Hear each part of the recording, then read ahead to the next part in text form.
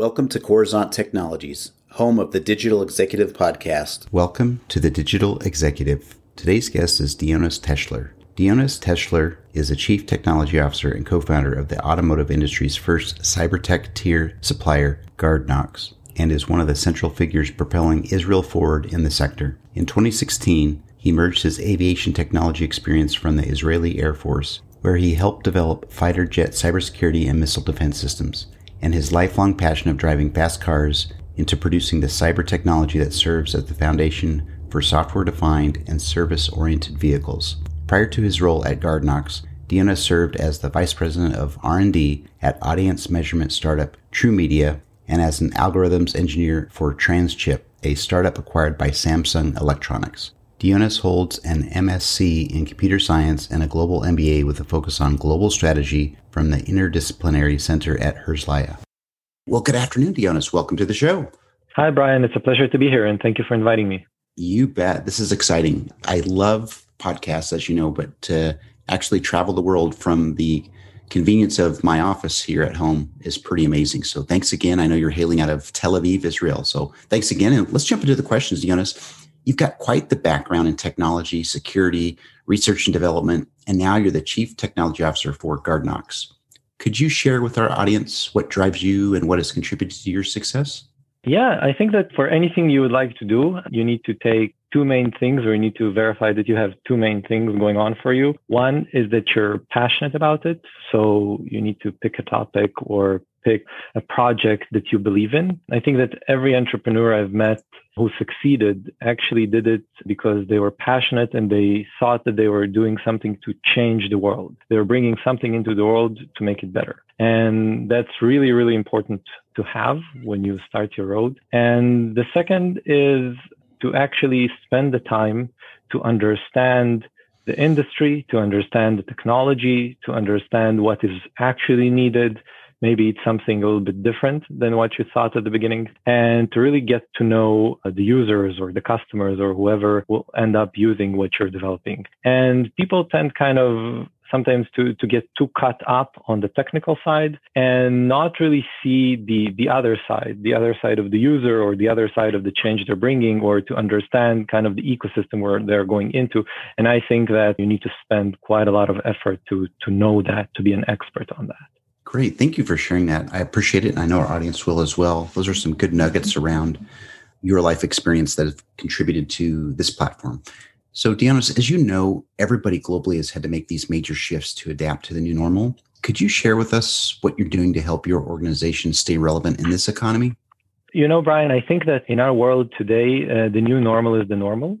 So everybody who wants to succeed today needs to understand that everything keeps changing. Yes, COVID was a big change in a short period of time, but nonetheless, there were a lot of changes before it, and I'm sure that there's going to be a lot of changes after it. So first of all, you got to remain flexible and you got to remain in tune to what's going on in the world. Luckily for us, the automotive industry may have started a little bit with a snag, if we're talking about 2020, but it actually has picked up and gained even more steam than it had in 2019. And that is because the current new normal, current reality is that people understand that they still need personal mobility, and you can't only rely on various forms of shared mobility or public transportation. And that actually accelerated a lot of the processes which were going on prior to that in the automotive industry, and mainly ones that had to do with the user experience in cars, because that's what drives automotive sales today. And that actually helped our case significantly because we were proponents of that for a long time. And the technologies and the value that we bring are actually geared towards bringing this new digital car, kind of the iPhoneized vehicle of the future, and bringing it faster, bringing it better. And our entire kind of value proposition around the industry, which position us as a technology supplier, what we call the cyber tech tier, has even strengthened because our customers today realize even more that they need it, and they need it even quicker than they thought before. Great. Thank you for sharing that, Dionis. I appreciate it. And, everybody's story is unique, but the shift that everybody's had to do has been amazing. I've heard some great stories of how people had to actually innovate on the fly or pull things off the shelf to overcome the challenge. So thanks again. And Dionis, this is a great question here, but you're obviously leveraging some new and emerging technologies in your tech stack. Is there anything that you could share with us that's, maybe non-proprietary or it's not confidential? Yes, Brian. Actually, we're very excited because we're about to launch a couple of brand new products. Obviously, I can't get into all of the details, but connecting to my previous statement, they're geared towards bringing this user experience revolution in automotive faster. And actually, on the vehicle side, doing it in an evolutionary approach, which is less risky, less costly, and can be implemented faster in the market. While on the end consumer side, which is us, the people who use the cars, see a lot more flexibility with the features that we're able to deploy in the car after we bought it, the services, or what we call the service-oriented architecture of the vehicle, which allows us to basically buy capabilities for the car like we would apps on our phone, and actually have them downloaded over the air into our vehicles as we go, and even buy them for a limited period of time to maybe save some money or for a specific purpose. And to bring all that, you need a lot of infrastructure technology in the car, because maybe the car was meant to drive fast, but underneath the communication is still a bit slow. So we're bringing a lot of technologies to speed up that communication and to make the software infrastructure a lot more flexible.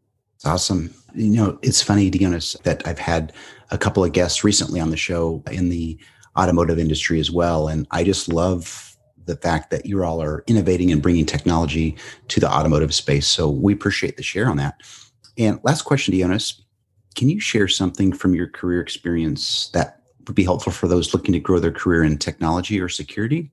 Yes, I think that for that, we'll need a very long podcast, but I will try to touch upon one or 2 points. I think that the main one is, as I mentioned before, is that you need to really understand what is it that you want to achieve, and does it actually fit, or is it in line with what people need and what are the actual needs in the field. But after you do realize that, I think that entrepreneurs or innovators in the industry need also to believe in themselves and to keep pushing forward once they're sure that there is a need, they're sure that the idea answers the need. They really need to invest the resources and not get discouraged, and have the tenacity to stand in front of those big giants, especially like in the automotive industry, the big OEMs and the tier ones, and say, yes, I am a small company, but I have something innovative. I have new technology. I have something that brings value to you, although you have 100,000 employees. And stick to it. Don't get discouraged, and go prove to the world that what you have is the best solution. Thank you for sharing. Most appreciated on that. I know that's going to be helpful for somebody out there on the podcast. So thanks again. And Dionis, it was a pleasure having you on today. I look forward to speaking with you real soon. Thank you, Brian. My pleasure. Bye for now.